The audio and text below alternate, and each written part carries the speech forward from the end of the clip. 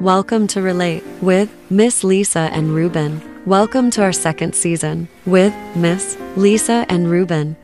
Alrighty then, let's get into it with Season 2, Episode 8, calling it Interracial Dating, Part 2. Attest to what you were saying. That one date me and that white lady went out with. Oh man, the white guys are staring with knives in their eyes, man. It was like, but the stares of the white men was no match for the stares of a black woman. I felt guilty for being on a date with a white woman. And I didn't feel that was fair. I felt I should have been able to choose, and we have fun like we wanted to. And she felt it. And it pierced both of us, and we just left. Never dated again.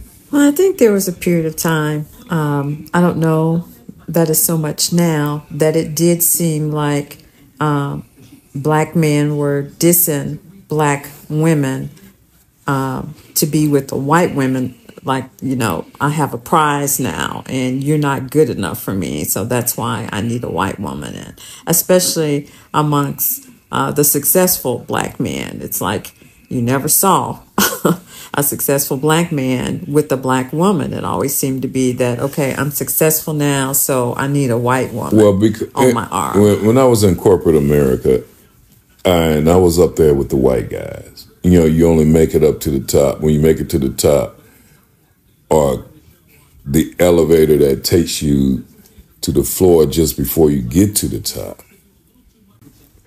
I had a black girlfriend I was dating. They made her go through several checks to get to my office, versus their little white girlfriends can just fly right through receptionists and everything. So success to the white man that's in charge is a blonde-haired white girl. So that's the only thing that they see as successful. So when a successful black man makes it, they're gonna look at him crazy for having a black woman. They're gonna expect him, even though they don't want him to mess with their white women. A black woman seems to make a group of white women nervous. Because for some reason, some about the black woman disturbs them. The thing, I think a lot of successful black men, they have that pressure poured up on them. We're paying you all of this money, and all we're asking is you to follow our rules. So it's a lot of pressure for a successful black man, unless he owns the company himself. And even if he owns the company himself, he still has to deal with the bankers for loans. Well, now the tables are turning somewhat. I did not have an opportunity to read the content of the article, but it was something akin to these three black women were posing with their white boyfriends, husbands, whatever they were. And it was stating that the picture was getting some backlash. And it was about a couple of months ago, there was another photo circulating around, and I think they were white athletes. I don't know if it was basketball, football, whatever, but they were posing with their black wives, and that was getting some flack.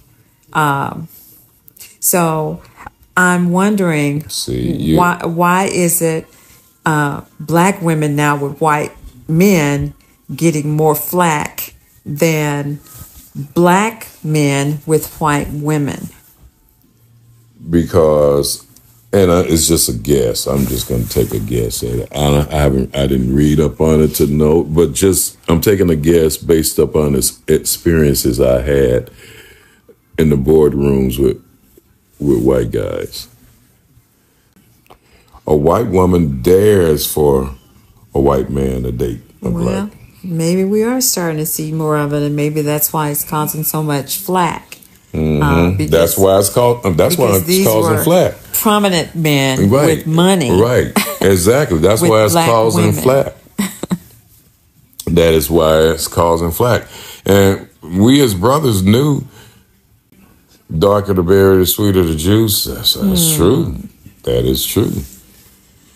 That is true. You and your bedroom stories. So anyway. What do you mean, me and my bedroom stories? You told a few yourself. I did not. You did. Next time I'm putting them online. I'm gonna put them. I'm gonna post them. I edit them out. But I guess the bottom line is, you should be free to date whoever you want to date. But I would say recognize the fact that those relationships are not going to be accepted by everyone, and certainly be aware of any cultural differences with whatever race you are dating. Well, how about this? Date whoever you want to date. And it shouldn't be nobody else's business. Unfortunately, it is, but it shouldn't be nobody else's business. But I still say date whoever you want to date. Whoever you sure of, you date them. Let them have questions. The only time you change what they want you to do is if they agree to pay all your expenses for the rest of your life. If they don't agree to pay all your expenses while you're alive for the rest of your life, then who's ever paying the bill is in charge. So if you paying the bill, you in charge. And normally the person in charge gets whatever they want. So date whoever you want. If you have to hire protection, hire protection. So, getting back to the topic at hand, dating outside of your race. As with all things, I would say make sure you do your homework. Again, know the expectations, because, what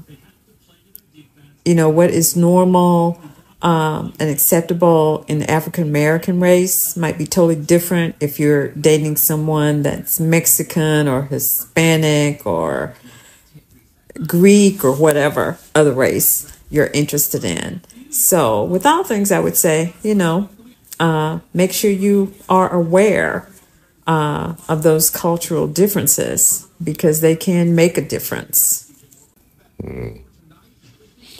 So is that the last word then?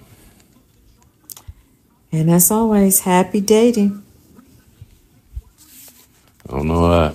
Happy dating, y'all. Them warning signs you put up, but y'all just be careful out there. Warning signs. And date whoever you want. I always say, and mind y'all business. I'll mind mine. Until next time, folks. Join us again for another exciting opinionated episode of Relate with Miss Lisa and Ruben.